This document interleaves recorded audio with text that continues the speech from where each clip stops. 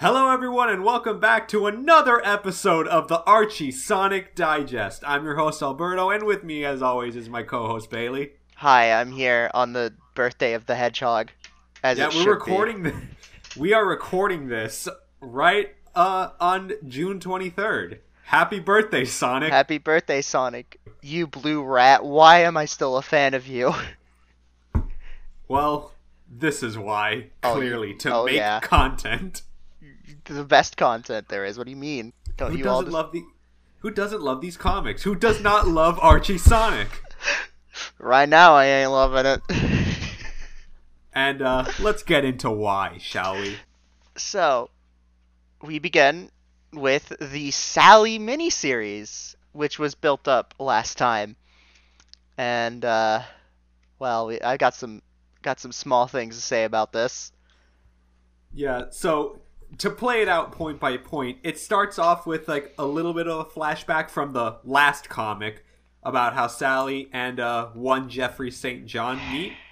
They're chased off by SWAT bots, but Sally sort of leads Jeffrey back into the forest where she's with her new recruits. We go off in round.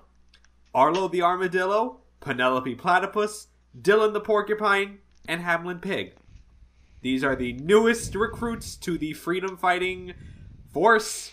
I don't know what to describe them as. Training to be freedom fighters is what it is. They're not quite freedom fighters yet. This is basically their first mission, in a way. It's sort of like hazing the new recruits, I guess. Yes. Speaking of good introductions, Jeffrey straight up just starts to attack them because he doesn't know who they are, and pisses off Hamlin in particular. Hamlin is fucking pissed.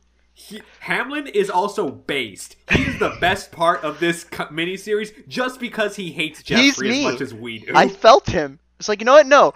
Hamlin's right. Listen to him. This one time he's right. Yeah. So, either way, they go to sleep for the mission in the next morning. That next morning, Sally briefs everyone on the plan. If they take out these certain substations around Robotropolis, the defense system for the main city should collapse. In the last little bit from the last issue, Sally took out the first one. So now we have this B team with the recruits, including Jeffrey. They gotta take out the next three. So, one by one they go off, or as a team, obviously. First they go to this next base, which is supposedly off the edge of the Great Forest. It's this pyramid-looking place. It's just straight up a pyramid. They infiltrate it, shut it down. Sally uploads a virus, activates the self-destruct system, and it just explodes almost as they were about to head off because they were attacked by these disgusting-looking, like, bug orbots, which I describe as like AT walkers from Star Wars with googly eyes. They look awful. Yeah, they don't look good. And also taken right out of Star Wars, Sally just takes one out by like lassoing the legs and downing it. Yeah. I guess Ken Penders was inspired. We'll see more of Ken Penders being inspired by science fiction things. Oh yes, we do. And, we forgot to mention, how silly of me. We so anticipated to get into this. This whole miniseries was written by Mike Kantarovich and Ken Penders. Art by Mowini. Standard stuff. Yeah. So, right as this AT Walker looking ass is about to fall, it's about to crush Hamlin, but Jeffrey heroically swoops in to save him. And they chase the second one out as the base explodes. And they trick it to fall off a ravine, and it dies in the fall. Press F for the brave soldiers. No, we don't press F for them. No. And I made a note of this. Despite his life being saved, Hamlin still does not trust Jeffrey. Again, killer instincts from my man Hamlin. Yeah, killer instincts. Understands. For those who don't understand our hatred for Jeffrey St. John, we're gonna get into that. I promise you we'll get into that by the end of us talking about the miniseries. We will tell you in detail why Jeffrey St. John is bad. And this isn't even him at his worst. This is not. That's what scares me. So during that conversation, Sally is just scolding him, saying that, like, if you can't trust Jeffrey after this, you may as well not trust me. And to that I say, I do not trust Princess Sally! No, better not trust Princess Sally then. If she trusts, like, trusting Jeffrey St. John is a bad mistake. You're gonna really trust the fucking Pepe Le Pew you know, I give up on my joke. Looking motherfucker instead of the pig that you've known. Well, damn. They don't really know her. They're new recruits too. Like, come on. Okay. But people have known Sally for how long? She was the princess. You make a strong argument. So anyway, we cut to later in the night. Jeffrey sneaks away from camp, creates a portal from his watch to some weird base, goes downstairs into a cryogenic chamber. Jeffrey's looking over it, says, and I quote, "Soon, my love, soon." Abrupt end. That's Sally number 1. Yeah, it ends on the cliffhanger of double Sallys, huh? Not yet. We kind of don't know that. Is it just Sally in the tube? Just in the tube. Sally in the tube. Tube Sally. Tube Sally. So, Princess Sally number 2.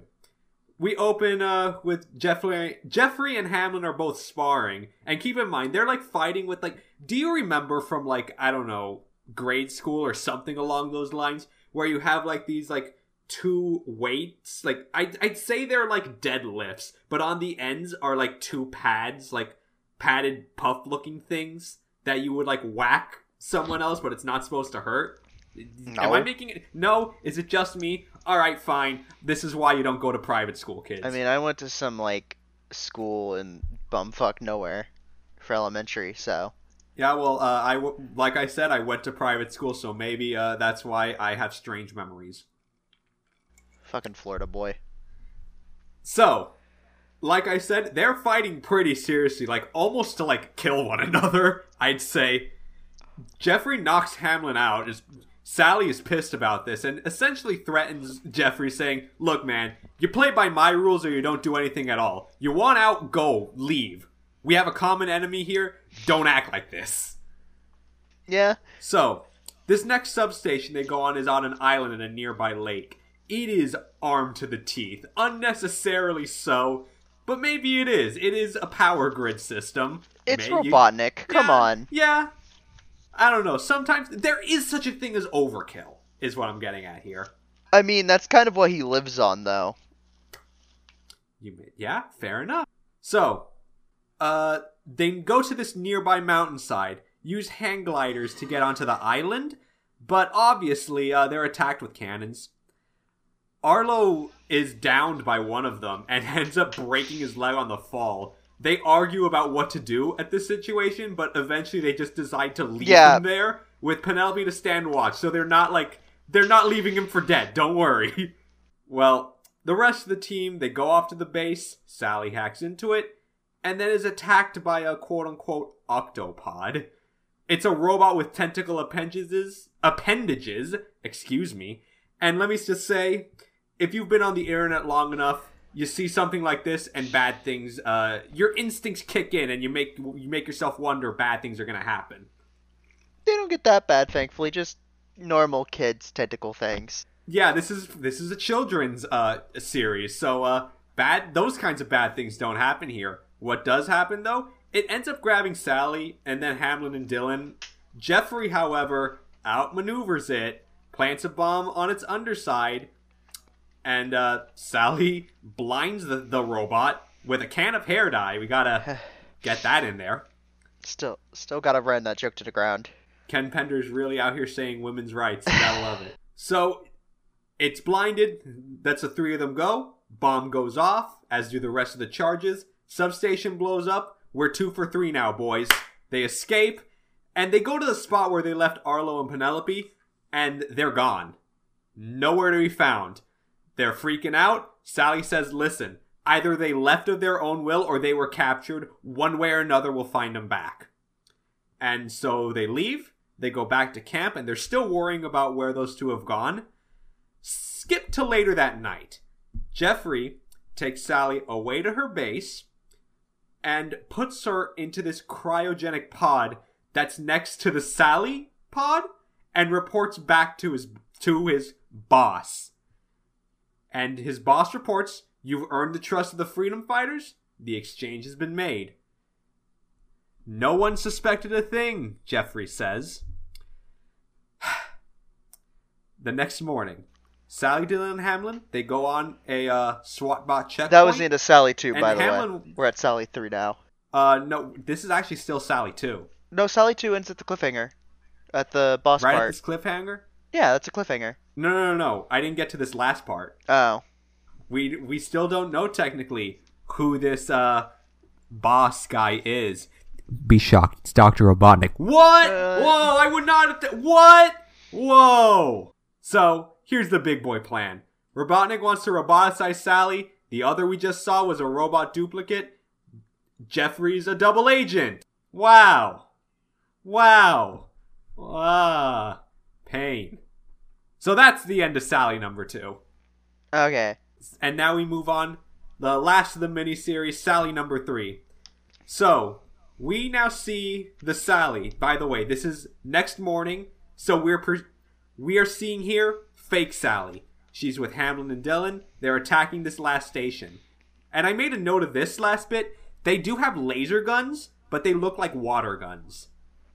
Good old water guns. It really does seem like editorial demands to me. But hey, what am I to say? What do I know? I mean, seeing as it wasn't necessarily Sonic, I don't think they had much editorial demands yet. Like, in terms of editing like that.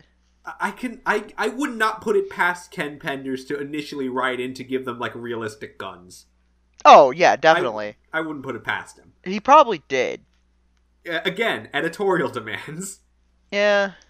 So anyway, they break into the main chamber. Robotnik's there waiting for him. Jeffrey is also with him, and with the real Princess Sally in that pod. Hamlin immediately attacks Jeffrey. Again! Killer instincts! He was right this whole time! Yeah? Kind of. Kind of right. So, Sally aims a slingshot at Hamlin, saying that they're, quote, both on the same side. Robotnik reveals that this Sally that they're standing in front of is a, quote, convincing robo-duplicate. He reveals, also, there was never a weakness in these defense systems. It was just a ploy to test what he calls auto-automation. A perfect robot that imitates life to a T. Which, I need to ask, does this not make robotization redundant? Oh, absolutely. But did Ken Penders care? Well, no. Well, I think the reason why is that the whole point of robotization is not necessarily just for the army side of things. It's just to get rid of all organic life in general. Well, yeah, I'm pretty sure that was... And also add to his ranks. I guess so. I mean, I'm sure there's uses for both, I guess. Yeah. But, like... He probably would use both. Yeah. They're different purposes. So anyway, he plans to replace the hires up of the Freedom Fighters. And actually in the background, we see, like, auto-automations of Sonic and Tails being made. So that's a neat little visual touch. And in the process, he wants to roboticize Sally. And he does so, at first.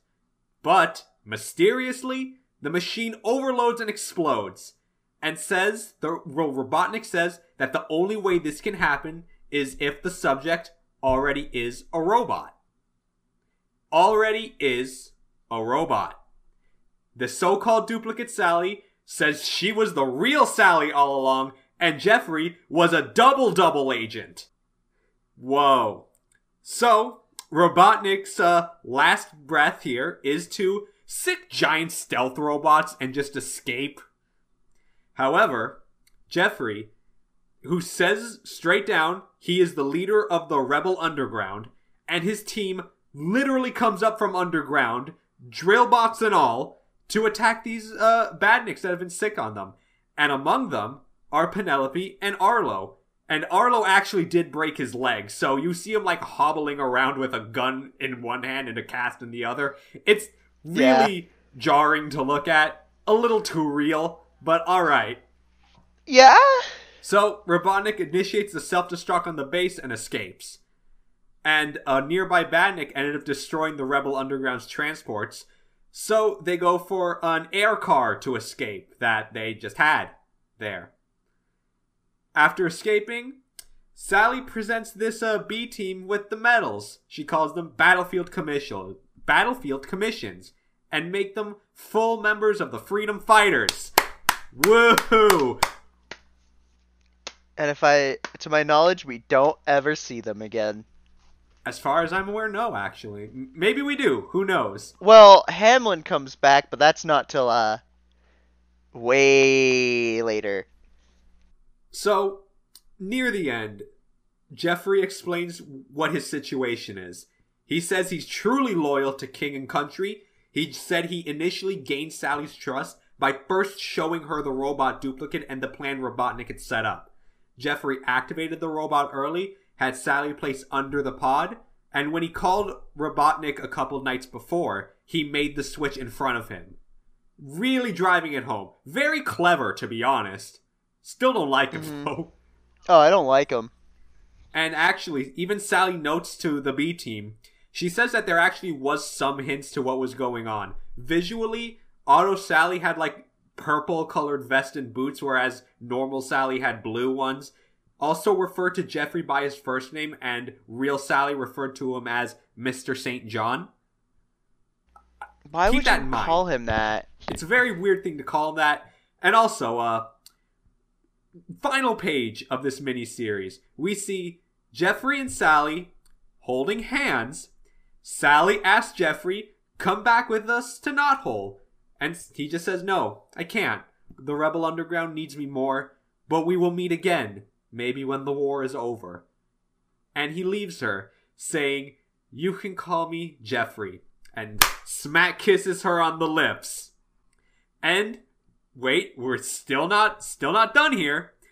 Sally leaves for Knothole. She monologues that her obligations as a freedom fighter take precedence over her personal concerns. And here's a direct quote from the comic. And what of my heart? Where once there was one, now there are two. I need to stress this enough. If you're thinking that this came out of nowhere, you're correct in thinking that. Right, you're correct. There was no indication of romantic interest between either of them. Like, Jeffrey did kind of flirt with Sally a little bit, but she was pretty unresponsive towards it all. It's just like, this came out of nowhere, and it's really just setting up drama that is not necessary. Boy, does it cause drama. Ugh. Does Jeffrey St. John cause drama, alright. And as we alluded to before, yes, he is a good guy. He's supposed to be like part of the squad, part of the team. He is pivotal to the war and to try to take Robotnik down. He is a good guy.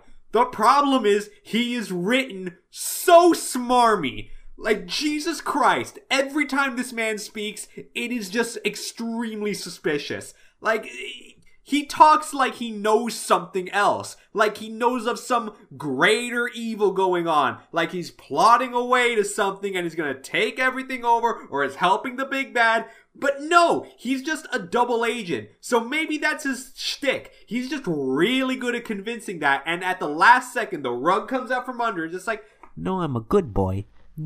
Yeah, that's Jeffrey. It's just they always like to have him just whatever it's convenient for him to be.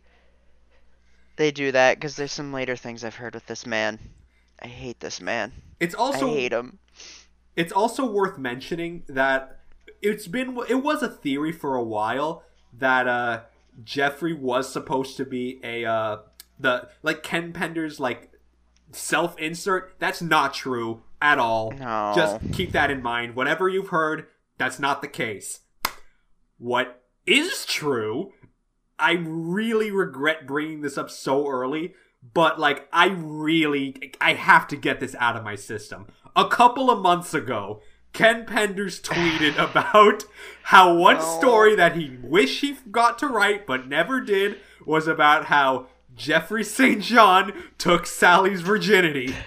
Now, just want to put a little mental image for you, viewers. No, I don't want you to think about that. No, a mental image. Just so y'all know. Sally is around 15, 16. Jeffrey is 21. And when someone pointed that out, he got weirdly defensive, like, in the comments, or, like, in the replies, about how, the age of consent is actually, like, 15 on Mobius, and, age of consent doesn't even work like that. It was just a weird, and it was completely unprompted too. Nobody asked about this. He just thought it was a good idea to tweet about that. It's just like, yeah, the world really needs to know about this. And best part, direct quote, Sonic may be fast, but Jeffrey was faster in that department. I hate my life. I hate that man. Why would he do this? Like, why was he like, hey, I'm gonna tweet about pedophilia, pretty much. Statutory rape. I think that's fair to say. Well, that happens later on. Okay, you know what? Forget this. Sonic There's number 21. Another story that actually happened. Sonic 21. The first issue, solo written by our boy, Ken motherfucking Penders. That's right. Up to this point, he was always working with Mike Kantarovich, but now he's taking the reins. He's on his own. And the introduction to a good part of this series, Pat Spazniak. Spazniak? Great artist. I thought his name was Spazatine. I'm not sure how to pronounce it. I'm going to check real fast. Hold on. He goes by Spaz usually, I believe. To say anything. But yeah, he finally shows up in this issue, and it shows like he is someone who will continue to be with this series up until the reboot. Like, he didn't... I'm trying to remember, they brought him back for the reboot covers as well. He would continue to be around from this point forward, and he is a good artist for this comic. He's one of the few, like, superhero artists who actually could draw Sonic well. Alright, just looked it up. His name is Patrick Spazatine, as far as I can tell. Spazatine? Okay. Yeah.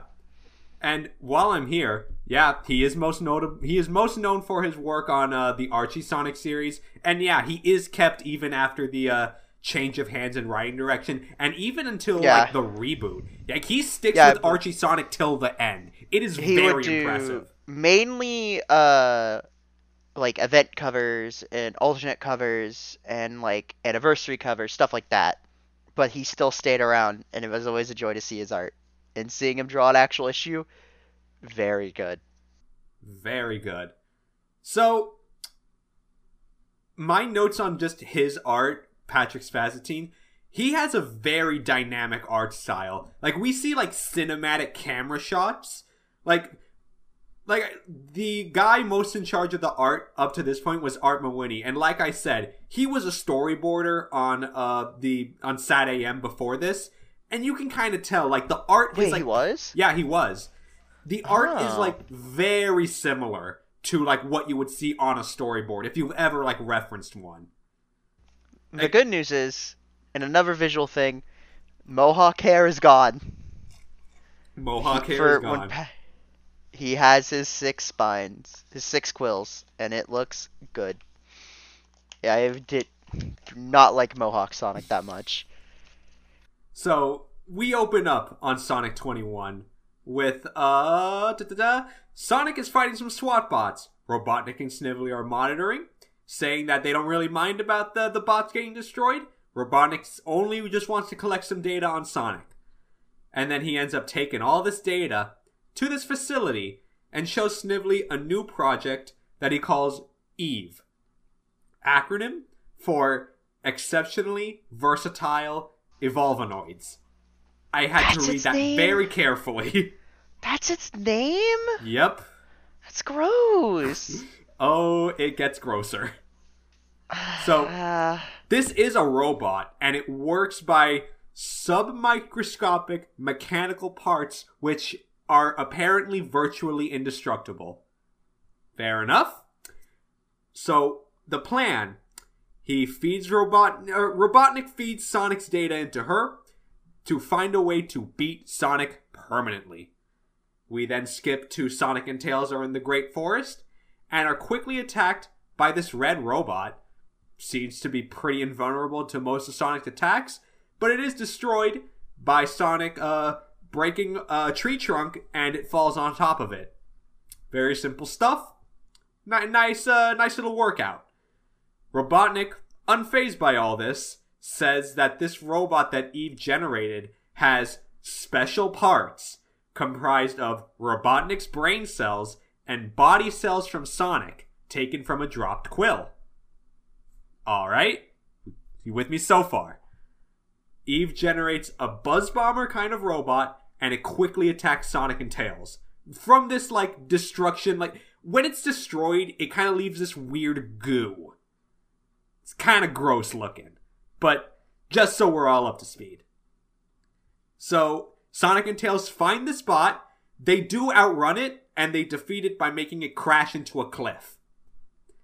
Then, quickly thereafter, Sonic and Tails arrive to Robotnik's base, trying to figure out what's going on, and Eve generates this other robot, a giant snake. And it tries to constrict Sonic, literally squeeze the life out of him, but he escapes and destroys it. And Eve evolves one last time. This time, now she has the ability to talk.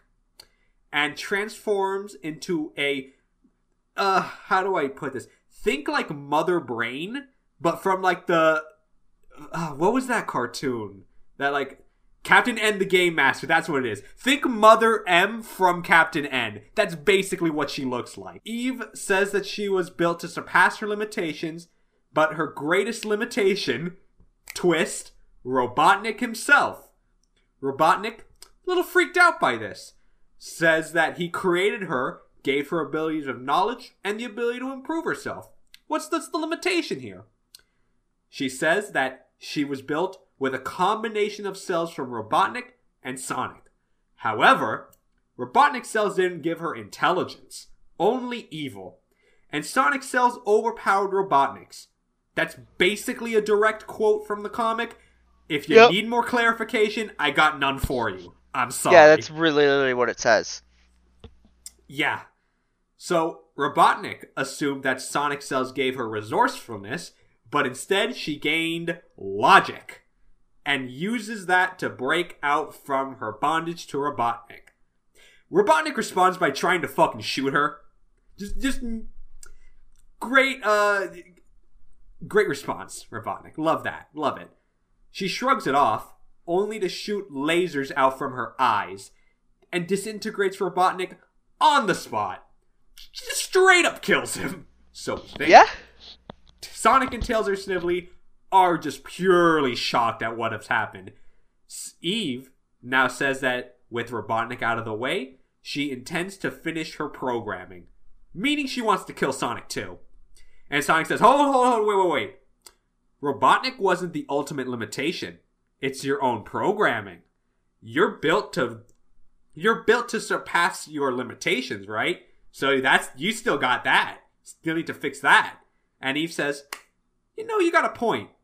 And she gives herself, rather, the choice of freedom, be they of the mind or the vast reaches of infinity. Direct quote yet again. Is that a direct quote? I just know she went to space.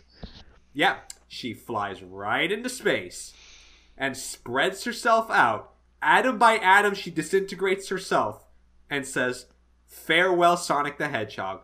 I know what it means to be free and to be me." Actually, a very nice quote. Very weird circumstance, though. Very Sonic the Hedgehog literally BS'd a god into flying into space. Just think about that. Even Tails is like, "Wow, Sonic, how'd you think that would work?" And Sonic was like, "I don't know." I didn't. He literally didn't know. He just did the first thing he could do. Which is a very Sonic thing, but at the same time, I'm glad that Sonic the Hedgehog could just defeat a god like that. Again. Yeah. So, Tails notes that, with Robotnik now gone, does this mean that the Freedom Fighters accomplished their mission and is Mobius free now? Meanwhile, Snively is now in tears and screams at them to get out. And they just leave. Yeah. They go home, and on the way back, Tails wonders, hey, I don't think Robotnik is really gone. Sonic says, yeah, this may not be the last they hear of Robotnik. And that's issue 21, right over. Yep. And from that note, immediately into Sonic 22, again written by Penders, art by Patrick Spazatine. We open. Remember last episode with Sonic in Your Face? There was like that little tidbit about like a flash forward 20 years later. We open with this issue. From that same scenario, we see future Sonic and Sally with their kids in a meadow, just enjoying life. Lightning shocks the ground nearby, revealing Robotnik. Which, let's keep something in perspective here. Sonic and Sally from the future. They've already defeated Robotnik 20-something years ago. I am fairly certain that seeing Robotnik triggered some kind of PTSD with them. Fairly certain. Oh yeah, it did. So, at the same time, Robotnik is somehow taken away, with Sonic reassuring Sally that Robotnik is long dead, and what they just saw was, quote, a freak of nature. So yeah, there you go, PTSD episode. I really don't like them showing... I mean, it's a thing I have to just deal with here, but I don't like seeing Sonic the Hedgehog married in an official comic. I don't like it. It's really off-putting, isn't it? It is. We're gonna have some thoughts about the future, because this rears its ugly head. Future. Way later. Oh, so, boy. The energy somehow is collected onto a space station that orbits Mobius. Robotnik wakes up on it, wonders where he is, but he hears a voice calling for him. And on the screen is Robotnik. Remember that from Night of a Thousand Sonics? We're back to that. For some reason, we just like, hey, let's bring him back. So we have Robotnik saying that they are one and the same, but he is in an alternate universe. Robotnik explains that he roboticized himself in a desperate attempt to overpower Sonic, but he uploaded his memory to the space station that he had other intentions for. The station itself is incomplete, and all he can really do is just operate the system's functions until the power runs out. He basically has a death clock, and he's well aware of that. It's kind of harrowing. Yeah, but where are we at here? Kind of deserved it, though. Yeah, probably. You probably deserved it. So, Robotnik Prime says that he wants to live to fight another day, and will work to prevent the fate that he just saw. Robotnik sends Robotnik Prime back to his Mobius. And so, again, back from Sonic 21, we see the Freedom Fighters at their base, kind of celebrating the victory, quote-unquote, until they get a video from Robotnik saying, beyond the grave, that if he cannot have Mobius, no one can. And the SWAT bots are sent out to commence Operation Wasteland, which sends the SWAT bots out to destroy and burn everything on Mobius. It attacks anything that can move. And at this instance, Robotnik snaps right back into existence. He wonders what's going on, right as the SWAT bot tries to attack him. He blasts it, asking Snively why Wasteland was activated, and figures out that Snively must have accidentally triggered it by saying the code word. Sonic has finally won it all. Something interesting. Thought I'd just throw that in there. Yeah. Robotnik ends up deactivating all the SWAT bots, saying that this strategy of Sonic wondering why Robotnik spared him should kind of cripple his ego. Just a little bit of a tease right there. And Robotnik connects to the Freedom Fighters base, saying that he saved them from the SWAT bots, and says the game is over, and they live to fight another day. That's the end of that. He only pulled them back just to flex on the Freedom Fighters, and I think that's pretty funny. Like, that was just like, you know what? That's enough. I showed my flex. I'm good. I got my little flex in. It's like, yeah, you know what? I could have done this the whole time. I could have burned the whole place to the ground. But that's not enough. And actually, what I just said there, that is very indicative of Robotnik's character at all. Yeah. He could just, like, carpet bomb the Great Forest. He doesn't know where Knothole is specifically, but he knows it's there. He could carpet bomb him, but that's not the point. He wants to crush their souls. He wants a game out of it. Yeah. That's how he sees it. He sees it all as a game, and this is like the beginning of that characterization, which I think is good. I like that characterization. Yeah, we're finally... Because up until this point, Robotnik's, like we've said before, he's a Saturday morning cartoon villain. Kind of treated as a joke. But now we're getting some character here. Penders, I gotta applaud you on this. You're starting something good here. So, like I said, that was Sonic 22. There is a story B here. It's more filler. Just like Sally's reading Tales of Bedtime story about knights, medieval fantasy, blah, blah, blah, blah. It felt like this was an issue. This was like a back catalog. This B story. That's what I think. It's what it feels like. That interesting you brought that up because I did write that in my notes. It does feel like a back catalog thing that they just had to use. Because it's way more in tone with the earlier issues than what these have been so far. And it was written by Angelo De Casare. No one's surprised there. It's his shtick. No hating on the guy. Yeah. This is just what he's good at. It's what he's getting his money for. He's just doing his job. Yeah. Speaking of which, we have Sonic 23. Written by Angelo, art by Dave Manak. So, like we said before, very basic issue, very Saturday morning cartoon. Do you want to just like glance over this one? Yeah. Yeah, alright. So basically the plot of this is that the Freedom Fighters, including Robotnik, were abducted by this giant alien named Karhim. He wants to study life on Mobius, so what he does, he places them in a pod. Oh, and also, Karhim sees Robotnik as, quote, a lesser being from a lesser species and intends to kill him. Straight up.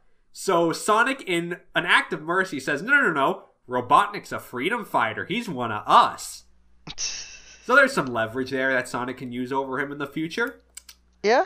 So, eventually they're in this containment pod, but they break out, they fight off Karhim,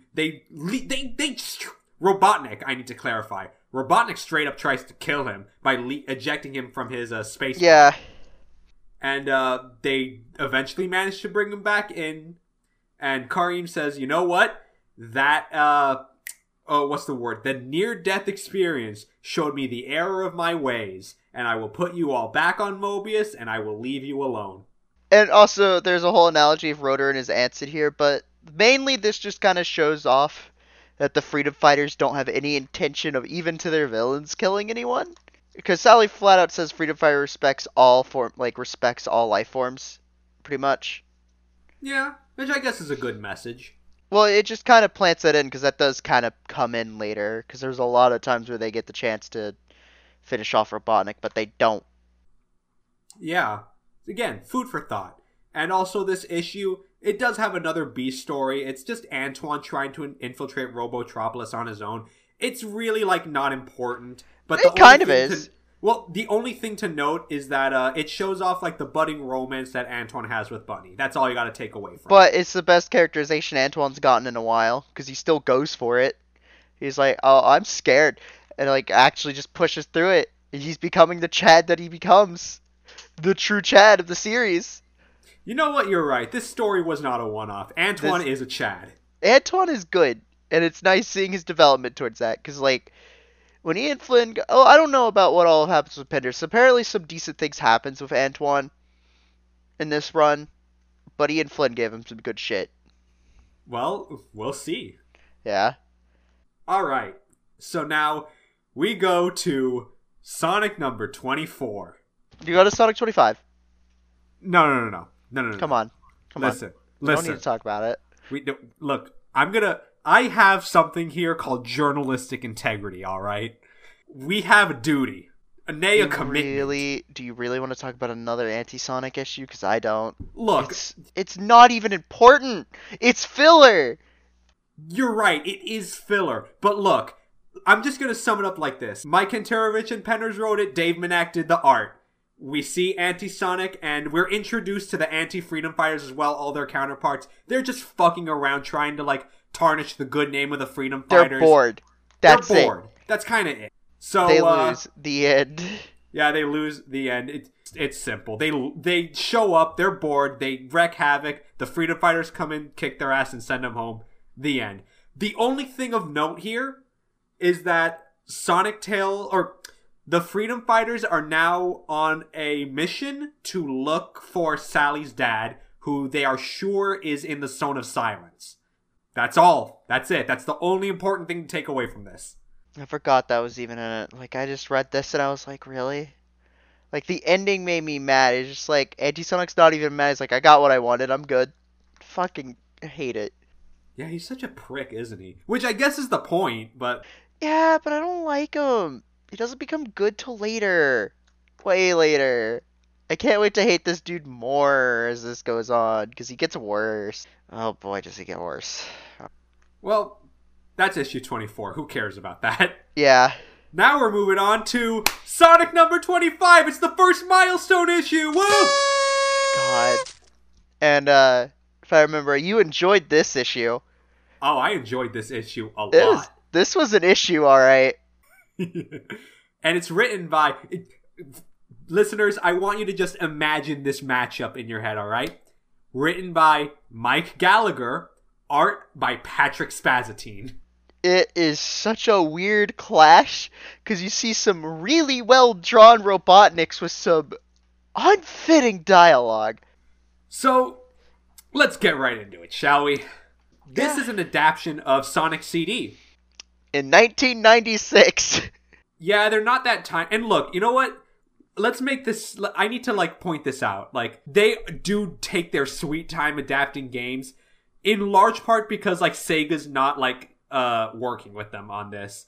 We're getting ahead of ourselves with this anecdote, but I actually learned recently that when they were adapting Sonic Adventure, Sega did not communicate with them at all. They had to import a Japanese Dreamcast and a copy of Sonic Adventure so that they could get the story for the game. There was no communication with them in regards to adaptations. So I don't blame them for taking so long, in all honesty. Fun fact would actually cause Ken Penders to leave around 2005 because they were originally going to do a Shadow the Hedgehog adaptation, but Sega was not working with them, so he just said, I'm done. That's what made him quit. We're getting ahead of ourselves here. These are some fun facts. These are some fun facts, but we got to get going. Okay, yeah, that was why. I think I know why they adapted it in 96, because that's when the PC port came out. That first PC port came out, so it was probably as a way to advertise it. Yeah, fair enough. So, we open. Rotor's building a camera and is just installing it onto Sonic's shoe. They're doing this because they found a new zone portal that opened up and they want Sonic to explore it and they need documentation. However, Robotnik already beat them to it. And inside that zone, built the Collision Chaos Zone from Sonic CD. You know that? Isn't that neat? However, Robotnik... You know how Mike Gallagher really does not believe in the fourth wall? We're seeing that again. Robotnik has stolen Sonic Graham's letters, sees fan letters, including one of Amy Rose, her self-proclaimed biggest fan of Sonic the Hedgehog. Robotnik kidnaps her and uses her as bait for Sonic. Here's the thing, I'm mixed because, I think that would work if Mike Gallagher didn't always rely on this type of stuff, but I still kind of love that. You know what? Yeah, I agree with you. I do... It fits for Amy's character. At this point in time of, Sonic's history as well, yeah, absolutely. Yeah. So, Robotnik is broadcasting the Freedom Fighters in their base, tells them the situation, and he expects Sonic to rescue his biggest fan. That's something he would do. He's a good guy about this sort of thing. And Sonic wants to because, quote, Amy is his best pen pal. Yeah, this is some really weird writing. They're pen pals.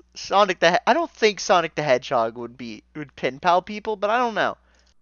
I mean, to be fair, saying someone is a pen pal is a very 90s sentence. If there's anybody in this audience that's under the age of 18 and you have no idea what a pen pal is, don't worry about it. You don't need to know. I was forced to learn about in elementary school. You grew up during the age of email. This is not something you need to think about. Yeah. So, where were we? So, Snively is in the back, wearing a Robotnik costume, a weirdly good one, and Robotnik tells Snively to wear this costume and chase Sonic and burn the track behind him and lead him to the second zone where the real challenge awaits. So, the Freedom Fighters are meeting on how to deal with the situation. only with Sonic to send Tails on a spy mission to get intel on the zone. But he's caught. And so now Tails is added to the list of hostages. So Sonic goes on ahead regardless. Robotnik messages him outside Collision Chaos, says that he has Tails, and challenges him to go in and get him. And that's exactly what Sonic does. Snively disguised is right behind him and chasing after him. You know that. You know how the boss fight in Stardust Speedway works with Eggman on the mech and the laser. It's like that. Imagine that. So the Freedom Fighters don't know what's going on. They're looking at the dash cam and realize that this Robotnik that's chasing down Sonic is the disguised Snively. And after Sonic crosses the portal into the second zone, he encounters, quote, Mecha Sonic. And keep in mind, this is Metal Sonic. Why they're calling him Mecha Sonic, I'm not really sure. It must be a translation error. Translation error? But, well, this Sonic is important. This version of Metal Sonic is also important to the comic lore for a character later on. Way later on. Oh, yeah. So, Mecha Sonic challenges Sonic to race him through the Stardust Speedway Zone, saying at the finish line, Tails and Amy. Meanwhile, back at Knothole, Rotor notes that Sonic's dashcam was interfered with since he crossed into the other zone, so Sally is trying to triangulate the location. In the meantime, they all chase after him. And we have honestly really nice art spreads of Sonic and Metal Sonic racing across the zone. And in the city background, there are cameos of Espio, Akira from Virtua Fighter, and a Sega Saturn logo. It's fun. Callbacks. Yeah. We love it. So Robotnik shows that he booby-trapped the finish line at the end to crush and kill Sonic when he crosses it. Very dark for Mike Gallagher's art style, or writing style, I should say. Well, Rotor and Sally fly into the zone. Sally parachutes in after seeing Robotnik, the real Robotnik. So Sonic defeats Mecha Sonic by outrunning it with what he dubs his super peel-out move. Again, game reference. You love to see it. It exceeds his previous speed limit. Mecha tries to catch up, but he overheats and crashes out. Sonic crosses the finish line with Robotnik knocked out, with Sally literally fly-kicking him in the head. Pretty epic, if I do say so myself. So he can't press the crusher and kill Sonic. And there was a little disturbing imagery around this point. Sonic literally inviting you, the reader, to be the one that presses the buttons to kill Robotnik. Yeah. The realistic finger that looks disgusting. I hate it. I really hated that. Oh, Patrick Spazatine. The things you did for us. Yeah. But either way, Sonic saves Tails and Amy. Woo. What a game. What a concept. So basically, all that came from this is now, hey, Metal Sonics are now good to use, and Amy Rose is here. That's pretty much all the takeaway from this is. Yep. That's all the takeaway is. But hey, we got to issue 25. It's the first milestone. Come on, that's got to be big. That's got to be. Yeah, the first of many, because this series, I don't know if it still holds the record, is the longest running comic based off of a existing property. You mean licensed property? Yeah, licensed property. That's what I mean. Yeah. You're right. You are right, though, as far as I'm aware. I don't know if that record's been taken yet, but... Well... 290 issues. 290. About that. Yeah, 290. Yeah. Exactly, 290. Yeah. So, we move next to another one-off comic. We have the Sonic and Knuckles special. Of course given to us by Mike Kantarovich and Ken Penders. And also art done by a couple of different people. Mawini did one chapter, Dave Manak did another. You know, we got a little all-around team here. One of them wasn't all-around. Yeah. I didn't like, we'll talk about it when we get there. So, We open up. We see a group of Mobians playing on the beach on the west coast of the Great Continent, where obviously all the stories take place and all that. Then a shadow is cast upon this group, and we see it to be the shadow of the floating island. They're freaking out because this island is not supposed to be moving. It kind of stays stationary with the rotation of the planet. Just keep that in mind. So the freedom fighters have been alerted, and they're in a meeting about it, saying that it will come over Knothole in a couple of hours. So Sonic and Tails show up late to the meeting, saying that they recognize the floating island and that they were on it a couple of months back, and they told them how they met Knuckles, the guardian of the island. On their plane, Sonic and Tails are flying up to it, but they are attacked with artillery attached to the bottom of the landmass. That's weird. That's not supposed to be there. What? Sonic and Tails parachute in, and they land in a place filled with giant mushrooms, and are attacked basically by the lumberjack boss from Sonic and Knuckles, that first boss. Knuckles follows them initially and ends up attacking Sonic, repeating, "You are not welcome on my island." With the next response being Tails trying to kill Knuckles by dropping a boulder on his head. That's a little much. He's out for blood. Tails has acquired a taste for blood. So, obviously, Knuckles dodges it, and both he and Sonic fall into a ravine. There's this little lava area underneath the ground, to which Tails helps them both get back up and up to the surface. Sonic points out to Knuckles that the stars in the sky are in the wrong place, meaning his island was hijacked and turned into a flying fortress, and Knuckles says that he was, quote, fooled again. Oh, Knuckles, what are we gonna do to you? How did he not notice that there was guns put on his island? Like, yeah, Knuckles is dumb, and I love that he's dumb, but how did he not notice that? Maybe he was taking a nap, bro. Come on. Like, give him a little credit. It's been floating for days. Like, it's been moving for days. Well, what are you gonna do? So, Sonic and Tails are brought to by Knuckles into this weird crystal cavern looking place where Knuckles' Chaos Emerald is kept and is amplified to keep the island afloat. In there, they see a siphon that's sucking out power from the emerald, and Robotnik reveals himself there, saying that he built several machines to turn the island into a fortress and uses the Chaos Emerald in the little cavern to power it all. And when it flies over Knothole, he's going to use flamethrowers to burn the island as it flies over. Or, to burn the place as it flies over. Excuse me. In response, Knuckles does really the only logical thing. Like, I do the same thing. He breaks the Chaos Emerald, which keeps the island from floating. I love that. It just... what to do? Oh yeah, break it. Chad energy. What a legend. What a guy. Robotnik panics at this and flies away, as the island is about to crash over Knothole. Knuckles, however, nonplussed about this. He pulls out a second Chaos Emerald, puts it back on the pedestal, and keeps the island afloat. Knuckles says that it was a fake emerald in the altar originally, and he smashed that one, and the real one was the spare.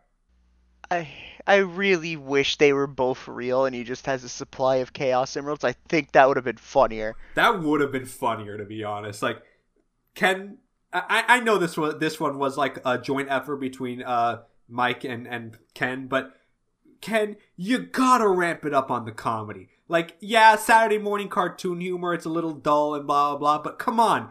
There's a lot of comedic chances that you're just missing. Like, come on. Knuckles just breaking Chaos Emeralds on the reg, and he just keeps a stash of them underneath his floorboards. That's hilarious! You know, the most powerful artifacts in the series?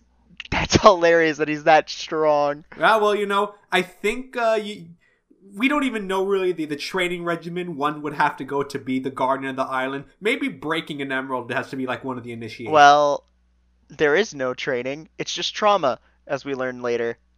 Yeah, it's just trauma. But we're about to get into that, actually. I'm just thinking, God. Like, it gives off the same energy as Cress Redfield punching the boulder. Just that, well, what are you supposed to do? What are you supposed to do?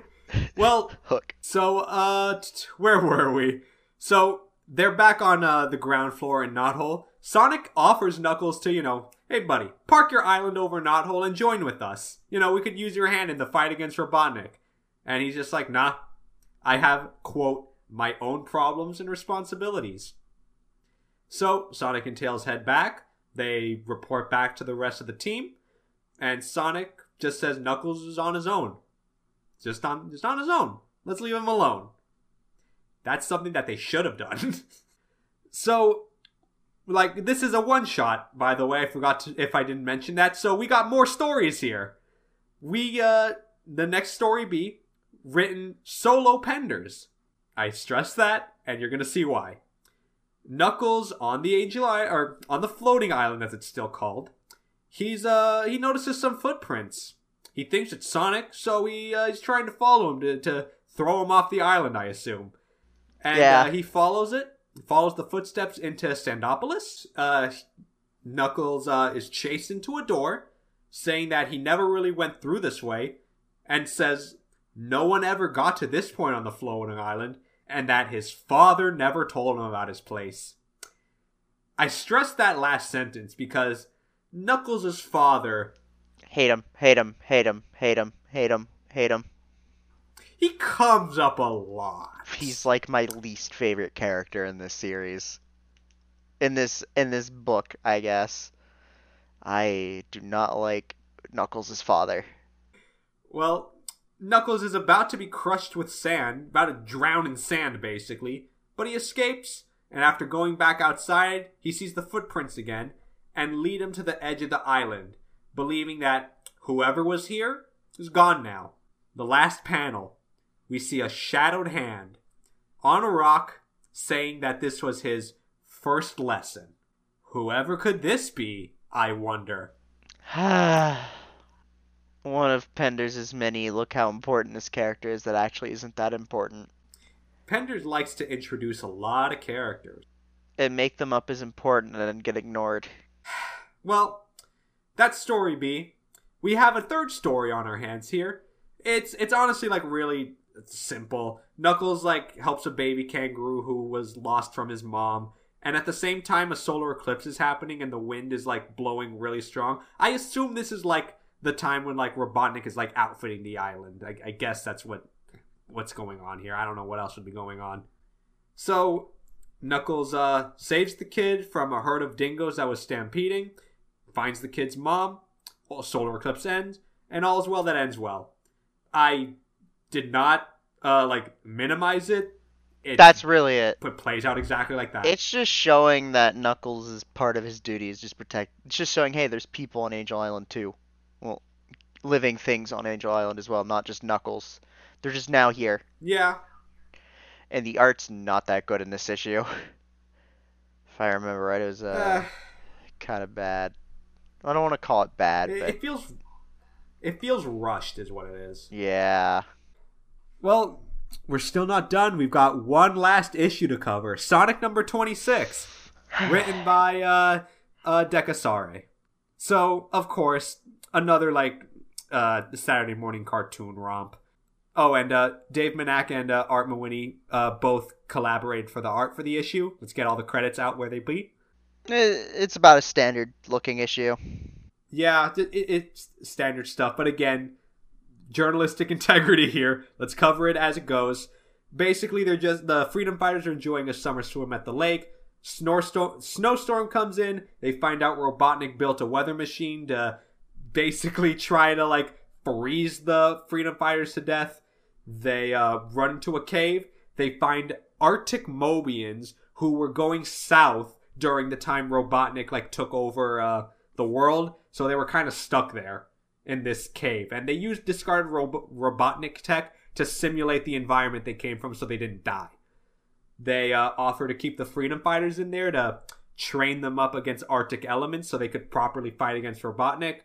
Then they finish their training. They go out and they beat Robotnik off and weather is restored and these new Arctic Mobians are allowed to leave and go south to see their friends and family. That's it.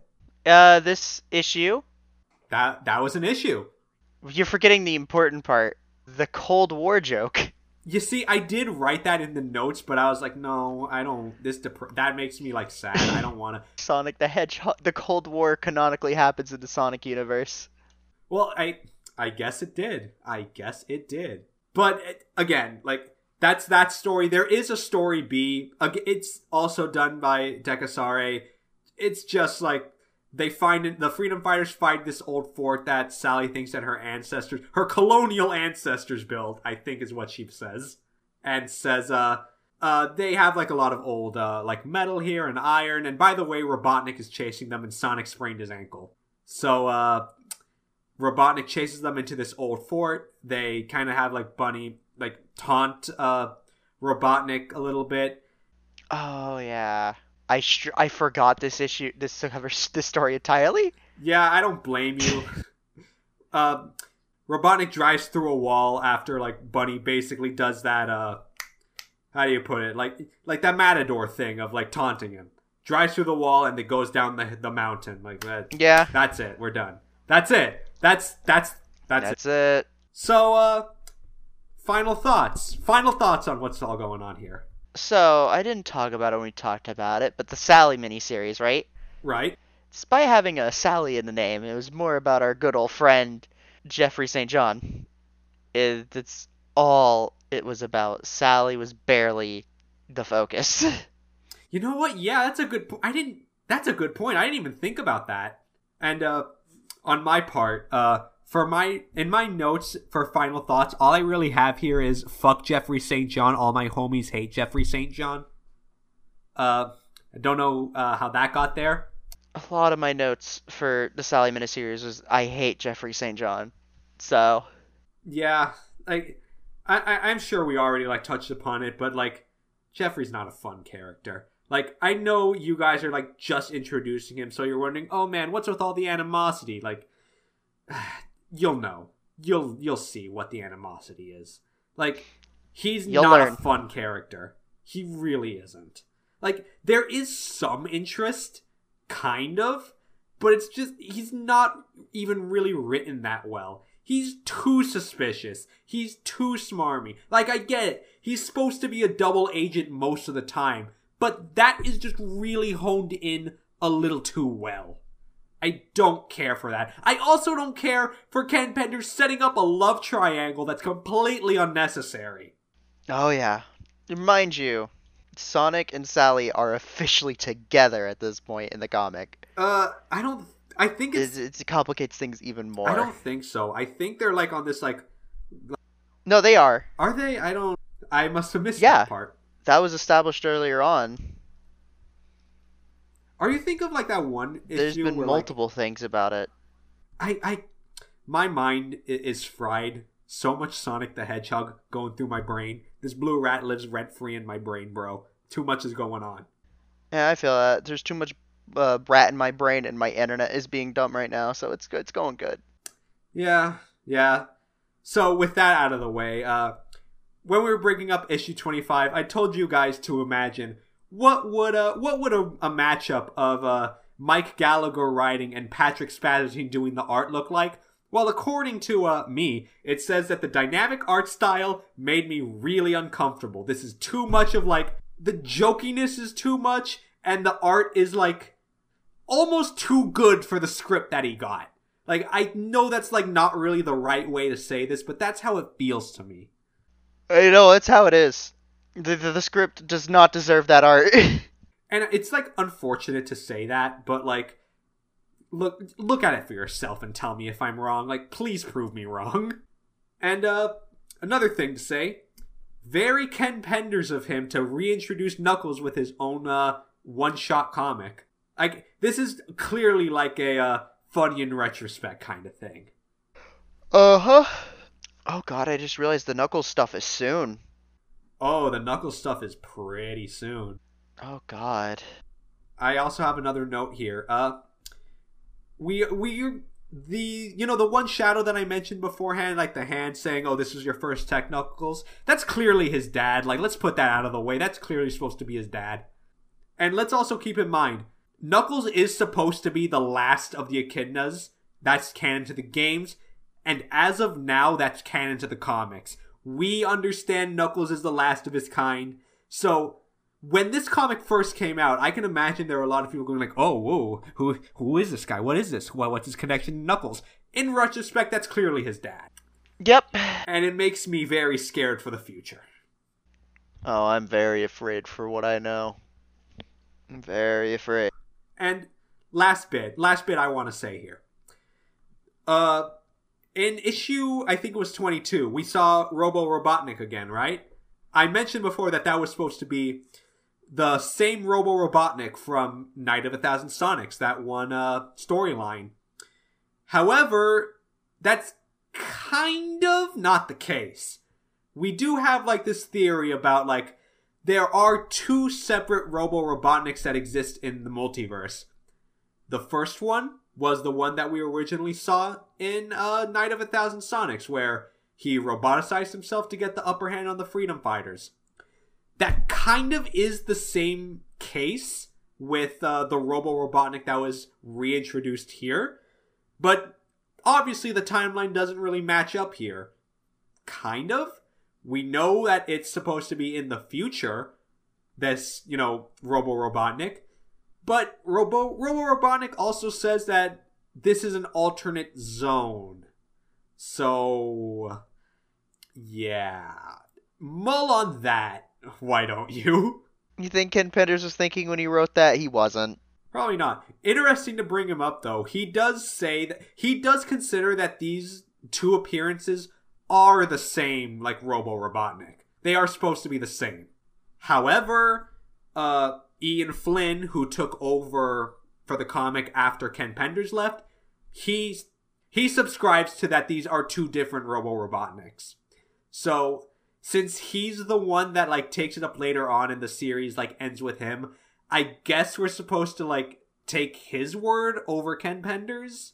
I guess that's how that works. I mean, I'm just always gonna take Ian's over Ken's. You know what?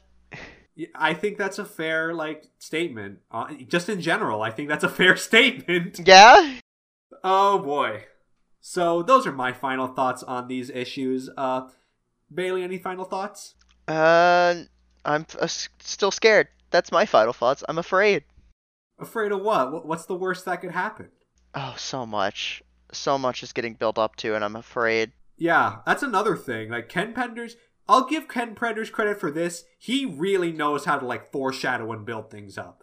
Execution on it's a little iffy. But he does know how to build things up, and I respect that. Mm-hmm. So, yeah, I think that's going to be it for this episode of the Archie Sonic Digest. Thanks for watching. Tune in next time, and we will, among other things, be covering the Tails miniseries. He gets his own miniseries! Oh, God, I didn't realize that was this soon, too. I know we're not getting to the most infamous Tails moment yet, but oh, God. Oh, the most infamous Tails moment. Viewers, please don't Google that. Not just for the sake of spoilers, for your own sanity. Don't look at it. Titan Tails is so funny, though. It is funny. It's really funny. Titan Tails is so funny, dude. Oh my god. Alright. Thanks for watching this episode of the Archie Sonic Digest. We'll see you next time. Bye.